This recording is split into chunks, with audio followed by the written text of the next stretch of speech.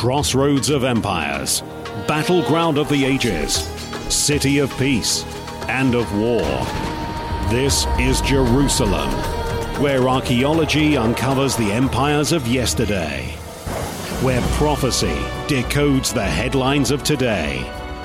This is where history and prophecy come alive. This is Watch Jerusalem. Hello and welcome to Watch Jerusalem. I'm your host, Brent Nuktegal. For today's program, we're going to take a break from biblical archaeology, and I'm going to be talking about a more pressing issue. We are going to start a series to show how the administration of President Obama, as well as officials associated with the State Department, as well as Israeli officials and non-governmental organizations, have organized a campaign, a long-standing campaign, really, to take down Prime Minister Benjamin Netanyahu. I've been studying into this for a bit, and while some of it looks like it has been reported, it really seems there's a lot of information out there that has been glossed over and missed entirely. And there are a lot of moving parts to this as well. So I'm also going to be writing it up for Watch Jerusalem so that you can gather some of the information there and some of the chronology there, because you have to, it's actually quite hard to put all of this together. But if you look at the stream of thought through this and you look at the time frame of it, it really does show that this program that was activated by President Obama's administration really is still active today in Israel. The what happened back in 2015 around the election, we'll cover some of that today. That has been well documented and is pretty well known, although the State Department, as well as the Democratic-led subcommittee that looked into the affair in 2015, that of the State Department funding a campaign to take down Prime Minister Netanyahu, while that has been largely published, even bits of that information in there has been missed and not documented well enough. Again, this is the effect of what took place back in 2015 and earlier, as we'll see today, is still in effect, and as recently as the latest series of elections inside Israel. So I want to preface this entire discussion, though, by going back to an article written by Watch Jerusalem editor-in-chief, Mr. Gerald Flurry, back in 2013. It was an article that was written in response to President Obama's first visit to Israel. And interestingly enough, it came after the beginning of his second term. It didn't come before didn't come to Israel before then. His first phone call to a foreign leader back in 2008 was to Mahmoud Abbas, interestingly enough, but he wouldn't visit here, the nation, until 2013. This article by our editor-in-chief is entitled "The Mystery of President Obama's Visit to Israel." And I just went back into this article because Mr. Flurry in this article does highlight what's going on behind the scenes as to what President Obama was up to, his goals in trying to take down Netanyahu, and it just how it relates also to what we've seen happen in the United States since the election of President Trump. It is really the same phenomena at play, as we'll get to. The quip of this article from 2013 read, on the president's recent historic trip, many people were impressed by his strong statements in support of the Jewish state. But the truth about this man's relationship with Israel goes deeper than mere words in front of a camera. What was the purpose, or what was President Obama's purpose for going to Israel? This is a real mystery to Israel, but it's not a mystery to me, is what Mr. Flurry writes. And in this article, he really keyed in on a speech that President Obama gave at the convention center.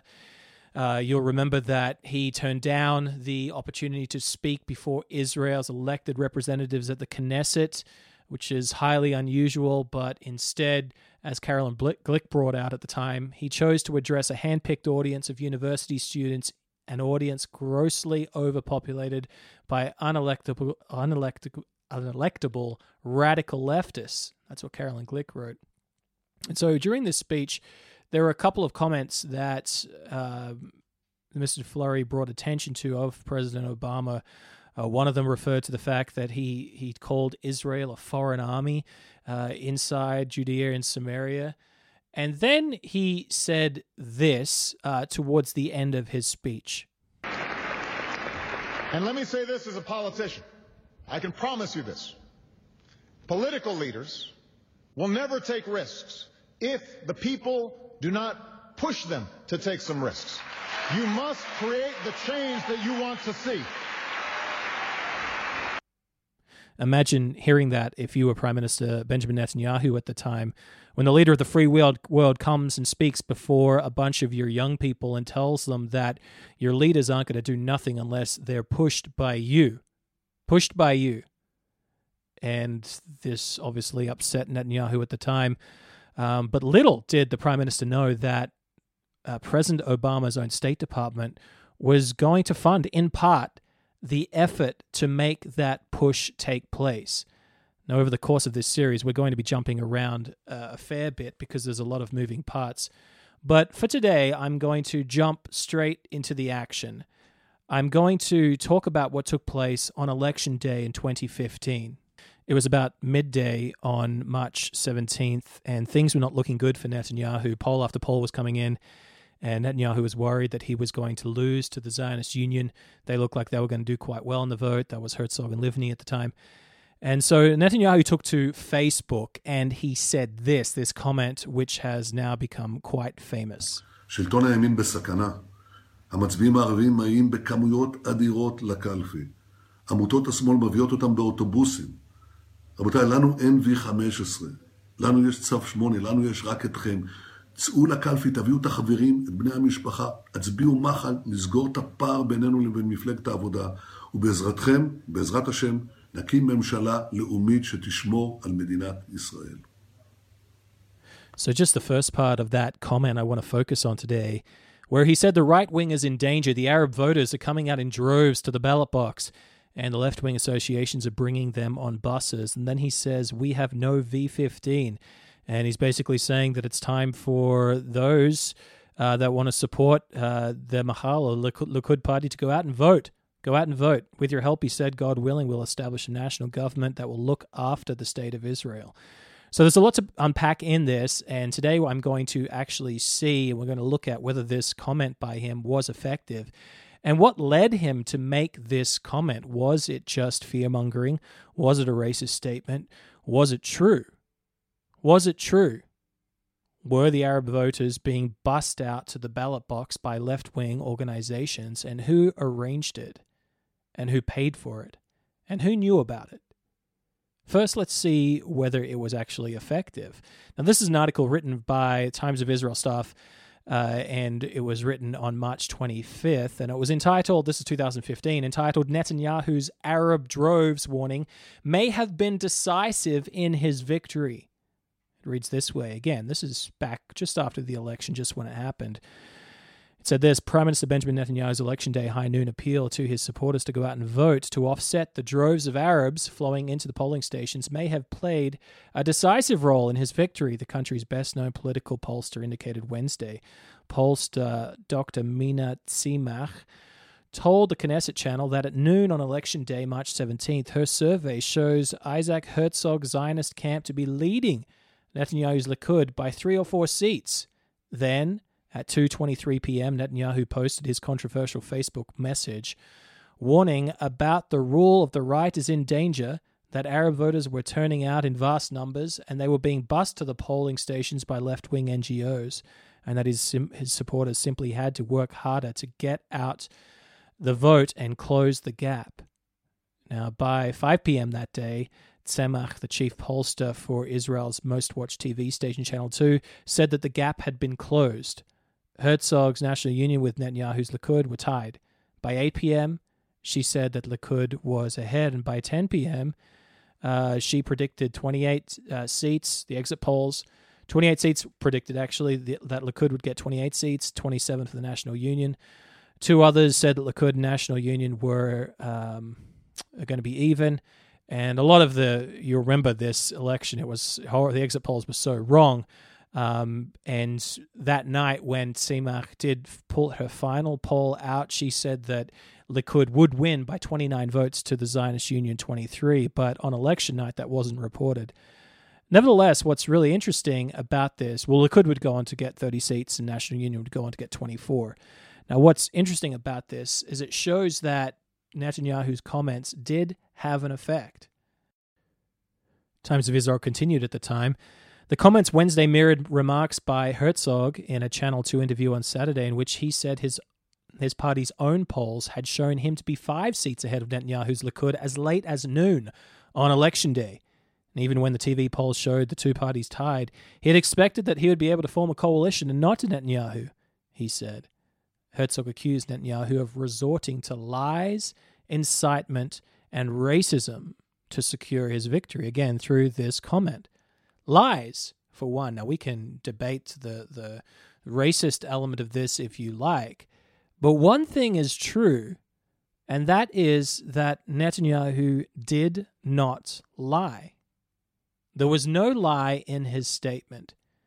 The Arabs were indeed coming out in a way that they had never done so before, and they were indeed being bussed by left-wing NGOs. And this was a coordinated strategy that goes back to, as we'll see, an affiliation with the State Department. It's hard to pin this exactly on President Obama personally, but you can see the actors at play in the State Department and how they allowed this to go on and how their deliberate oversight of the funding of this NGO positioned this group, that all of its decision makers were from out of Israel, for one, that positioned this group to then motivate the Arab vote as well as the left-wing vote inside Israel. Now, Netanyahu did come out and say on the Monday following the election, he said, quote, "I know the things I've said several days ago offended some of Israel's citizens, hurt the Arab citizens. This was never my intent, and I apologize for this." Now, it's interesting, if you see the White House response at the time, you had Josh Earnest, who was the press secretary for the president at the time, came out and said, quote, "That cynical election day tactic was a pretty transparent effort to marginalize Arab Israeli citizens and their right to participate in their democracy." That was his comment. And Barack Obama, he said, quote, "That kind of rhetoric was contrary to what is the best of Israel's traditions. Israeli democracy has been premised on everybody in the country being treated equally and fairly. And I think that is what's best about Israeli democracy. If that's lost, then I think that not only does it give ammunition to folks who don't believe in a Jewish state, but it also, I think, starts to erode the name of democracy in the country." And that's just really interesting to go back and read that from 5 years ago. And here's President Obama really pushing this narrative that it's Netanyahu that's destroying the democracy in the country of Israel, when we've got a lot of evidence to the contrary, of course, that we'll talk about in this series. But that is still the main argument of the left, especially this latest campaign comparing Prime Minister Netanyahu to Recep Tayyip Erdogan of Turkey. That's what Blue and White had on billboards everywhere. That a vote for King Bibi was going to be just like voting in the almost theocrat, at least autocrat, Erdogan. This eroding the name of democracy sounds good, but really there is much more to President Obama's comments. Who was eroding democracy? Who was eroding democracy? We'll talk about that today. We're going to analyze this comment today about why the Arabs were coming out to vote and whether they were being bussed out by left-wing NGOs, and who is also V15. V15, you remember there from Netanyahu's quote, was mentioned saying that we don't have a V15. And V15 was a NGO, or at least let's say a program of an NGO. Victory 15 is another name for it. And it was a program that was supported by an NGO called One Voice, that was supported by Peaceworks. So a lot of different names there.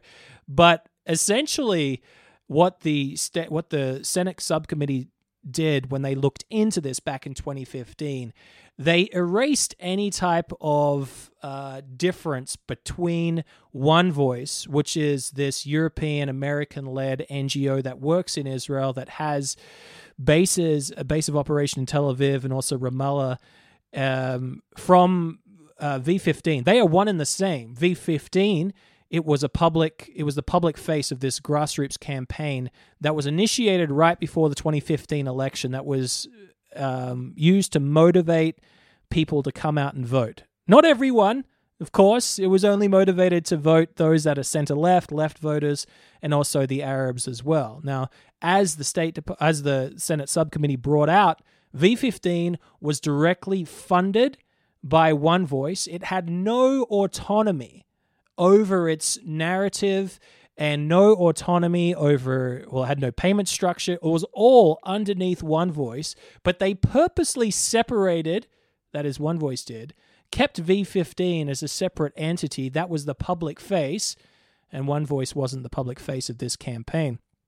And even Netanyahu in that quote, he doesn't say we don't have a One Voice, he doesn't say we don't have a Peaceworks, he says we don't have a V15. Because as far as Israelis were concerned at the time, it was V15 that was behind this effort. And really, the V15 was started by a couple of guys in late 2014, early 2015. And there was already a massive program in motion before then that had gone back for a year and a half. And that program, led by One Voice, to encourage the Arab vote and the center-left voters to come out, they jumped on this little V15 organization as it began, took it over, funded it, directed it entirely, but kept V15 because it was started by two Israelis, and that's helpful. That's helpful in this regard.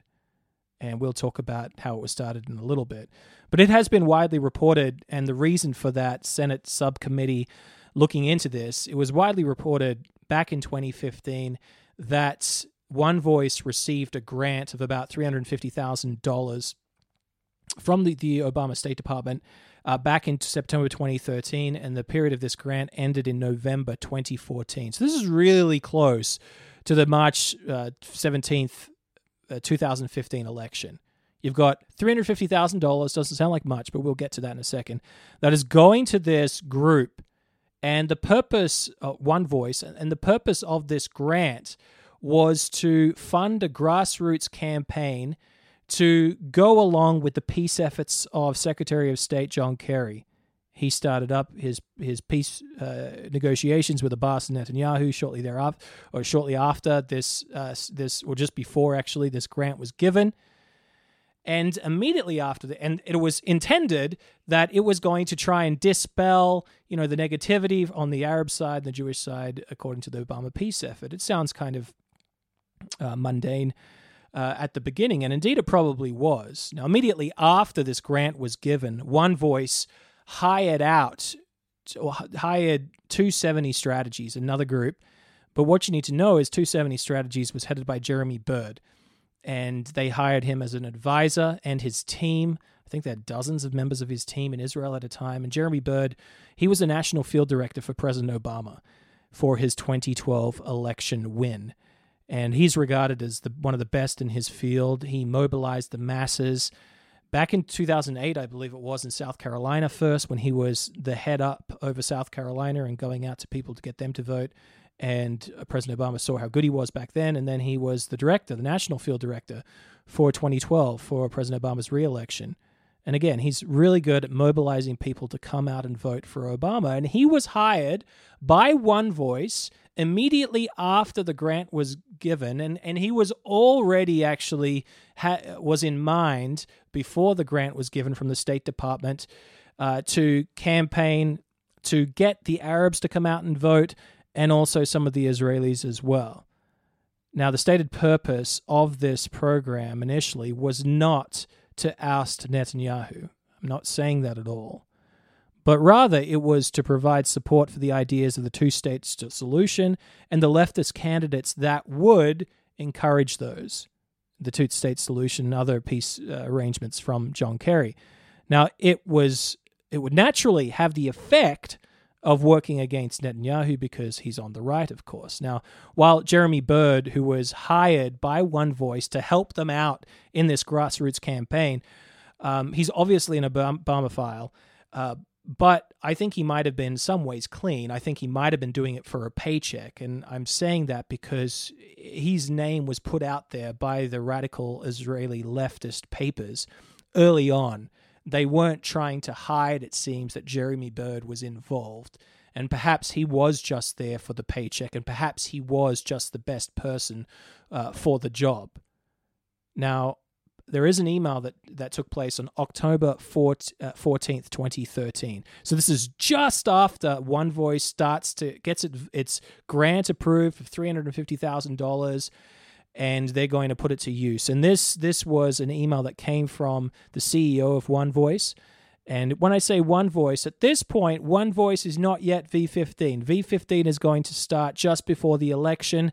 V15 is purely the Israeli side of the grassroots campaign to go out and get people to vote, and then the media campaign that's going to come down through Facebook and other things to get people to vote, which was highly successful. So One Voice is over that through V15, but they have other elements as well to their structure of defeating Netanyahu eventually.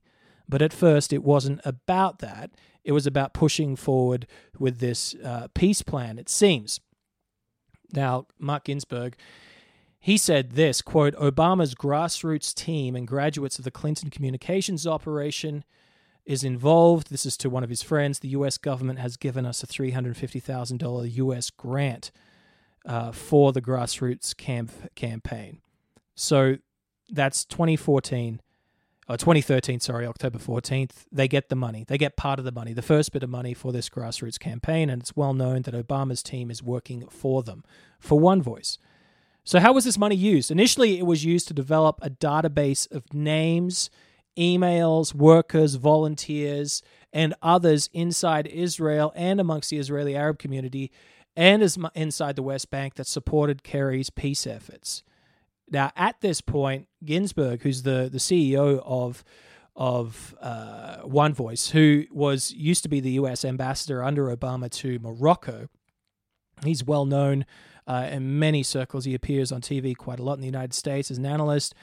He's well known to others, such as Martin Indyk, who was the peace envoy for President Obama and John Kerry for a time during this period. And there's several emails of Ginsburg emailing Martin Indyk and Frank Lowenstein, who would replace Indyk after he left, about what was going on. There was no sense that he was trying to hide this at all, but he basically said that we need more money. We need more money. This is what he said on February 24th, 2014 to Martin Indyk, again, who is the peace envoy for the U.S. State Department for John Kerry and Obama. He said this, requesting more money, he said, we need $350,000 to $750,000 US dollars. But if we're going to get these plans underway, we cannot wait indefinitely for someone at state to pry open the US government wallet. Guys, talking to Indyk, Martin Indyk, guys, you know Daniel and I are moving on all cylinders to back you up, and we intend to throw the kitchen sink into anything we can do to provided we have the resources to do it. So he's saying that $350,000 isn't enough. We need more if we are going to really ramp up the support for the peace process. Now, he is no fan, this man, of Netanyahu, as we'll get to. He also, in the end, wasn't the biggest fan of President Obama either, and definitely wasn't a big fan of the President Obama's State Department. He's got some chilling comments about them as well. But at the beginning, he was interested in raising a lot of money for this grassroots campaign using Obama's team, and he's asking for more money, and he obviously has a close enough relationship to Mr. Martin Indyk to call him or say, guys, to him. Now, when he said there, Daniel and I are moving on all cylinders, Daniel refers to a board member of One Voice, and he's the leader of PeaceWorks that funds One Voice. He's the master decision maker in all of this. This is Daniel Lubetsky. We're going to talk to him at a different stage. But notice that, again, Martin Indyk, a notorious hater of Netanyahu, they're well aware of the initial project and the money that was going towards it from the State Department. But it went more than just the this money going in there. Went far past just supporting the peace efforts of John Kerry, especially when those peace talks broke down. They broke down halfway through the grant period of One Voice in April 2014. They broke down. Now, I will say that it looks like most of what One Voice was doing before the talks broke down could be called kosher. It could be fine. But as soon as those talks broke down in 2014, at that point, the mission changed. It was no longer to support peace efforts by John Kerry. It was rather to bring down Netanyahu. And there were a number of strategies that One Voice, with the US grant and its other funders, started to employ. And one of them was by using the grassroots research they had developed to motivate people to come out and vote for centrist parties. It wasn't any more about just promoting the peace ideas, but it was trying to get the people in there that would eventually, hopefully, declare some type of two-state solution. This is what Mark Ginsburg, the CEO of One Voice, said. And again, One Voice morphed into, or at least took under the umbrella, V15, which Israelis you'll all be familiar with, V15. This is what he said just before the Israeli elections were called. This aired on December 7th, 2014. He was still in the employment of One Voice at this time. A couple days later, he's going to resign, just when it really gets interesting. But this is the type of person that was behind some of these efforts to bring out the center-left vote in Israel as well as the Arab vote. The next election in Israel has got to be about the settlement enterprise and about the nature of the conflict and the future of Israel. It cannot be what Mr. Netanyahu wants it to be, which is an election solely about security and fear, and not about the challenges that Israel faces in the absence of a negotiated agreement. That's, I think, where the future of a two-state solution will ultimately be decided in the next Israeli election. So they had just some really interesting comments from Mark Ginsburg just after he would resign, or just before he would resign, just a few days before the elections were called after the dissolution of the government, and which, by the way, One Voice was actually working behind the scenes. It was one of their goals to break up the government of Netanyahu so that there would be another election. And so he's leaving, and he's saying that the 2015 election's a big deal. It's going to decide the future of the two-state solution, whether it goes forward or not. And later on in another clip here on that same interview, he talks about how Israelis are going to have to wake up to reality at this next election. Now, it should be noted that the official timing of the grant to One Voice from the United States government ended on November 30, just 2 days before elections broke up. Nevertheless, everything that One Voice learned and the database of supporters it received and the massive social media presence it gained, it would boast over 1.5 million supporters in Israel soon enough. It was all deployed for use in order to take down Netanyahu in 2015. Now I'm going to quote from the bipartisan review of the U.S. State Department grant to One Voice. This was conducted after it was exposed that the State Department was giving away money in this way. And this is a really interesting read.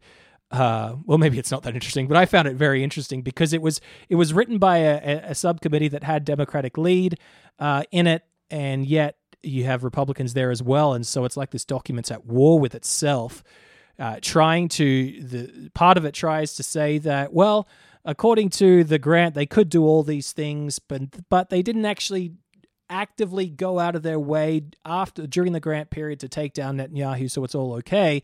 And the other part of it says that, well, they did everything they could do preparatory for the campaign against Netanyahu while the grant was in, or the grant period was in focus, but they just hid it all. They just didn't activate it all. And then 2 days after the grant ends, then it's all activated. The machinery comes into power. It's time to tap our resources, and all of the resources that were gained, including the massive social media presence, was then used to try and take down Netanyahu. Anyone but Bibi. That's where the slogan started back in Victory 15. That's what they wanted.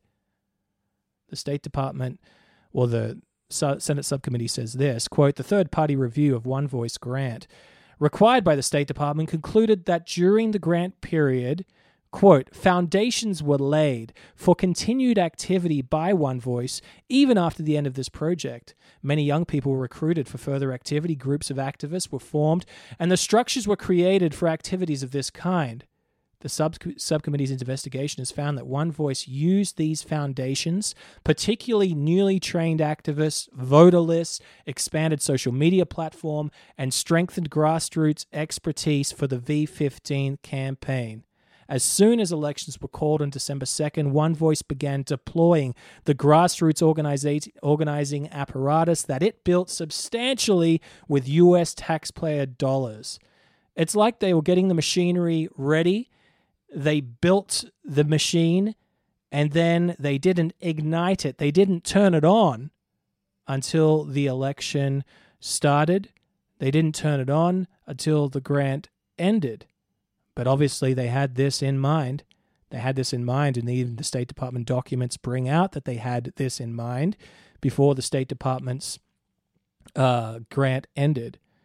So they created this network of workers that would support their campaign. This is a network unmatched in Israel, and they activated it when the election was called. Now, it wasn't just the grassroots element of this, but also during the grant period, One Voice social media presence doubled. It doubled. By the end of the grant period, One Voice boasted the largest, single biggest pre-existing social media capacity in Israel. So this isn't a small social media campaign. This isn't a small group on Facebook. They said that they had the largest pre-existing social media capacity in Israel. And then when the election was called, One Voice actively encouraged all of its followers to join the V15 effort. Of course they would. They're one and the same. Whose purpose, again, was to bring down Bibi. So then with this database, One Voice pumped $7 million during the 3-month campaign to bring down the Netanyahu government. $7 million. Now, that might not sound a lot, but considering the 2015 Israeli election campaign, the total budget for all the parties seeking office was $51 million. That's a lot of money. So let's just say that you have the largest social media group there is on Facebook in terms of election, or let's say a super PAC, and those that are going to follow you. You have that number already, and you got that because of U.S. State Department funding. And then just after the election starts, you pump in another $7 million into the campaign. That's quite a lot of money for an Israeli election, considering how much the other parties are allowed to use by law. So why weren't they successful? Why weren't they successful then? If they had Obama's dream team from 2012, and they had funding from the State Department, and they had a lot of foreign donors that are lining up to pay money into this to bring down Netanyahu, a lot of them from Europe, a lot of them famous names. Why weren't they successful? Here is what One Voice Israel director Polly Bronstein said. She now actually heads up Keren HaYesod, the Israel Fund, which is kind of scary to think about. But this was her back in 2015. She had only recently come into this position about 6 months earlier. There was a bit of a shuffling along of people and manpower in One Voice Israel, and they brought on her. But notice what she says about how successful her campaign was and why it didn't work. And this is her in an interview with Ronan Farrow. Polly, what V15 did was somewhat unprecedented in Israeli politics. You brought in some American manpower, Jeremy Bird of Obama for America, to really do an American-style get-out-the-vote campaign. Why didn't that work? Well, we think it did work. Actually, the percentage of voting in Israel and the national percentage of voting went up, and it went up specifically in the areas where we worked. So we now know that the methodology that we brought together with Jeremy Bird and his staff works in Israel as well. Actually, when we went door to door and talked to almost 200,000 Israelis at the doorstep, 250,000, I'm sorry, we got amazing response. And then later on, to this morning, we saw that they did come out and vote. The thing is that Netanyahu at the same time was doing a panic campaign to bring his base of voters out, fearing left center government and fearing the Arabs of Israel. And he just gave us a very big fight. And together, we raised the percentage of voting in Israel in general. I think V15 campaign has changed campaigning in Israel forever. And I can also tell you that we are extremely proud, not just of the results we brought in terms of percentage, but also at the tens of thousands of volunteers that were part of this campaign, the 100,000s of supporters that we got. I think today we got so many emails and comments saying, please don't stop. You created this wonderful thing for Israel. This is a platform that should stay for a long time and make sure that Israel still has the vision that we have for it. That was Polly Bronstein from One Voice of V15, both the same thing, and her saying that, we've got all this support and we would have brought him down through all these thousands of supporters, and people are thanking us all around Israel for doing this. And really, they should be thanking the U.S. State Department at the same time and President Obama for allowing the expertise to come in and funding the initial stages of the machine that would produce the ability to have this campaign as well. And we have seen this same machine be in motion. Thankfully, if you go on Facebook, you can actually see the names of Facebook pages and how they change over time. It's called Page Transparency. And there is a group called Darkenu right now, well known in Israel, supported Blue and White, of course, and others, and does not support Netanyahu, organizes mass rallies against him. You go there and you check their page transparency, and you can tell that they're called V15, or they used to be, but after the election, because of this bad press, they got a bad name, and so they changed their name, and they became Darkenu. But as she said, they receive reports. People hope that their vision for Israel continues, and indeed it does. This same group whose initial members in the grassroots campaign funded by the Obama administration back in 2013 and 2014, that same group exists today, greatly expanded now, and it is still trying to bring down Netanyahu. But as she said there, Netanyahu had his social media campaign. He has his social media empire as well. And that was needed to counteract what was happening. And together, both what One Voice did through V15 and Netanyahu, they caused the largest turnout in Israel's history. And as we've learned from earlier, if Netanyahu hadn't said what he did, he might not have survived back then. Also in that interview with Ronan Farrow was Nimrod Dweck. He was the originator of V15, and he's the man, along with, I forget the other man's name, he's the younger fella in the duo that One Voice happened upon, and decided that this is a great face for what we want to do. And so he provided I think he's a PR guy as well, Nimrod Dweck is. And so, I mean, they did align very much. I'm not saying that Nimrod Dweck didn't have any part in this, but it should be known that he was paid, and all the decisions that the final authority did not rest with him for V15. It rested with One Voice. Polly Bronstein there was over the top of Nimrod Dweck, and then she was underneath a lot of others as well, orchestrated from the United States and from Europe. So that's the official chain of command. It does not have Israeli directorship over it. Back in 2015, V15 was an international affair whose leadership and whose payment came from abroad almost entirely. Now Nimrod Dweck is going to again talk to Ronan Farrow, and he focuses on what happened when Netanyahu called for the people to come out and vote. Nimrod, one of those 11th hour comments from Benjamin Netanyahu was a charge that groups like V15 from the left were bussing in Arab voters. What's your response to that comment? Well, Arab voters are citizens of the country, and in democracy everyone has the right to vote. And if the Prime Minister decides to say something like that, sorry, this is absolutely racist. This is something that shouldn't be even spoken out loud. I do not expect from a prime minister to say such things when we grew up on values of liberalism, values of equality, that all men are equal under God's eye. I don't really realize how he allowed himself to say something like that. This is a real damage to the Israeli fabric of society for many, many years. And indeed, that's what people have been saying for many, many years, that Netanyahu did damage the society because he called out these droves of Arabs that were coming to the polling stations bussed in by left-wing NGOs.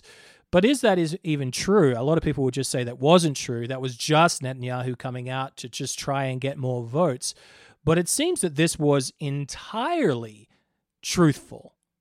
It seems that the V15 campaign was really only part of what is happening. Now, I have in front of me a document from December 19th. This is 3 months before the election.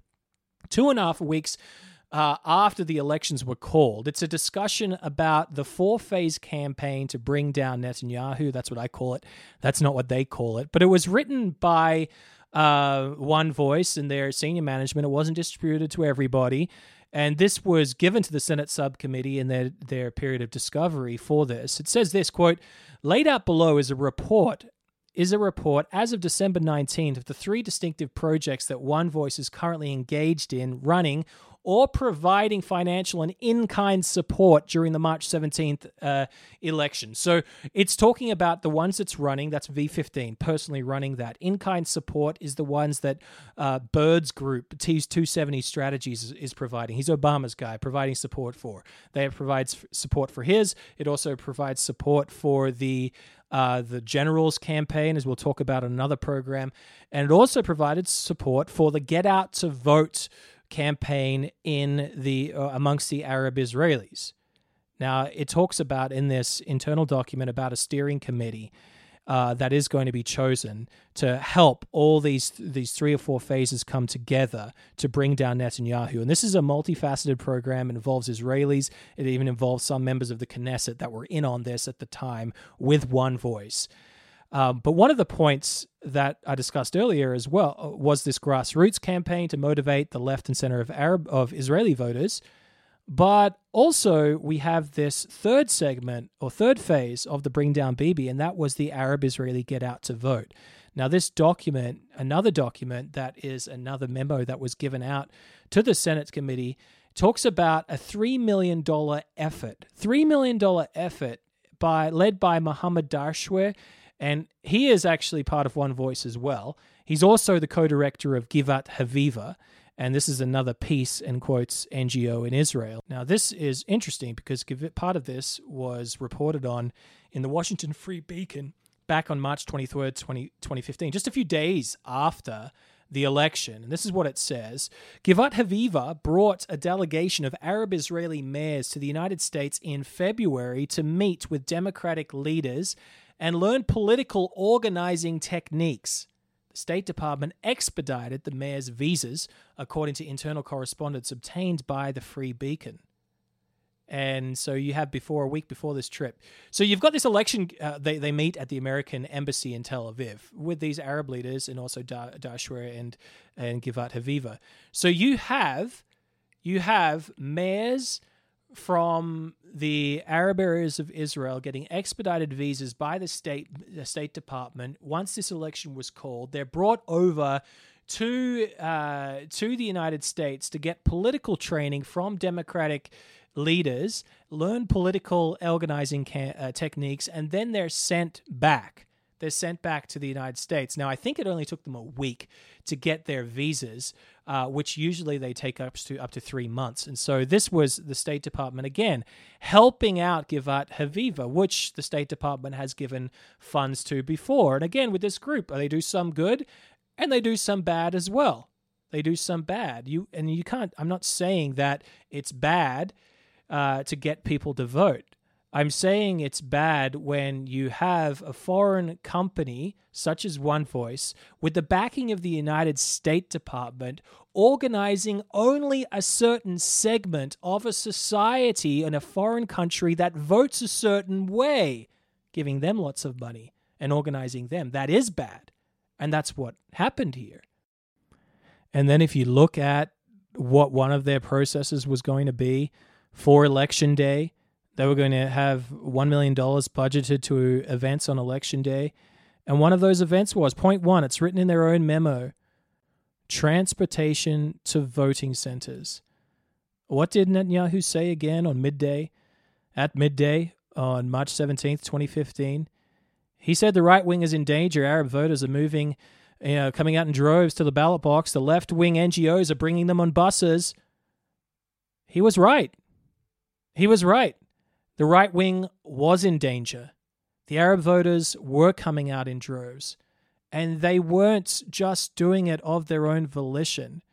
They were being coerced and strongly encouraged and funded to the point of, here, we'll even bring a bus to your doorstep and bring you out to vote.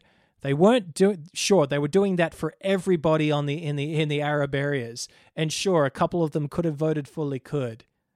But One Voice, Givat Haviva, and ostensibly the State Department, they knew who those Arab voters would be voting for. And while the world comes out and talks about Netanyahu being racist with what he said, he was worried that his government was going down, and it probably would have. It probably would have, and we would live in an entirely different country today if that was the case. Now, to bring this to a close, I want to finish with an interview that was conducted on November 24th, just last year, 2019. This was on Katz Roundtable. It's in the United States, somewhere on the East Coast. An interviewer, John Katzmadatis, he's interviewing Netanyahu's campaign manager, John McLaughlin, and he puts it together quite well. I mean, in 2015, in the election, President Obama's people were over there running a super PAC against us, anybody but Bibi. So the left doesn't like him. Certainly Iran doesn't want him there. The Palestinians don't want him there. He's been under investigation from the left and been persecuted from the left going back 5 years ago when we won the 2015 election. Are you saying that President Obama was running a foreign campaign against Netanyahu? Yes, I'm not only saying it, but the United States Senate wrote a report on it. They funded a database that was used by the super PAC against us with American taxpayer dollars. And there was a fellow named Jeremy Bird, who was the political director for Obama for America, with other Americans came over and ran that super PAC against us in the election. And we were behind the whole time, and we ended up winning. And that was the election when he addressed the American Congress about the threat of nuclear Iran was to the United States. Mr. McLaughlin, so let me say something. I'm now putting two and two together. Is the people after Netanyahu, are they the same people or same gang that is after President Trump in Washington? I would venture that because our main opponent in Israel right now, a fellow named Benny Gantz, who runs the Blue and White Party, his campaign was just run by Joe Bennington. And Joe Bennington is one of the smartest left-of-center strategists in the country because he was Obama's pollster for both his elections. And he worked for Hillary Clinton. And he was the one, he's just like I'm over there advising Prime Minister Netanyahu, he's advising our main opponent. So, you know, in 2015, they didn't want Bibi to wreck things with their deal that they were going to have with Iran, so they were trying to beat him. And now, you know, they want Trump and Bibi out of the way. So it's John McLaughlin, who was a campaign manager for Prime Minister Netanyahu, and it's just really interesting. He puts it together, as does the host, that you have these same type of people that are trying to bring down President Trump and are trying to bring down Prime Minister Netanyahu. And clearly, one connection is that President Obama was gunning for both of them. And that targeting, though, as we have seen even of late in the United States and even in Israel through this current election cycle, that targeting hasn't stopped. The post-Obama deep state is still trying to take down President Obama in the United States. And this same 2015 attempt of Obama's people to take down Netanyahu is actually still in play today in Israel. And we're going to get into more of that as we go forward in this series. I really do think, though, that you need to take time to read Mr. Fleury's article that I mentioned at the beginning. Again, it's the mystery of President Obama's visit to Israel, in which he sidelined the Knesset and chose to speak to a bunch of left-wing radicals, and at the same time called them called them on forcing their politicians to act on things they think is important, or really the things that he thought were as important. Would not have brought Israel peace. They would have brought down the Jewish state a whole lot faster. He writes in this article, there is a real spiritual force on earth that is trying to bring down America and the Jewish state. And that spiritual force has his instruments. And President Obama was one of them. And the deep state continues that effort. And Obama's deep state has infected Israel as well. And we see it playing out day and day, time and time again, both through these series of elections that we've had and the attempts to bring down the prime minister, and both with the, as we'll get into in other programs, the takeover of the judiciary acting in ways that are completely against Israeli basic law. And yet the media, much of the public, give it a free pass. Why is that? Why are people so willing to allow their blatant disregard for the laws of their country to take place just because of their own personal vendetta or hatred against a person, a political leader? It's abnormal. It's not justified. It's evidence of a real spirit world that is trying to take down these nations of Israel, and that is including the United States. That's all we have time for today. Please go ahead and read this article. I'll leave it in the show notes for you of the program today. If you want to send some feedback, you can do so by writing your emails to letters@watchjerusalem.co.il. And thank you very much for listening, and I'll talk to you next week.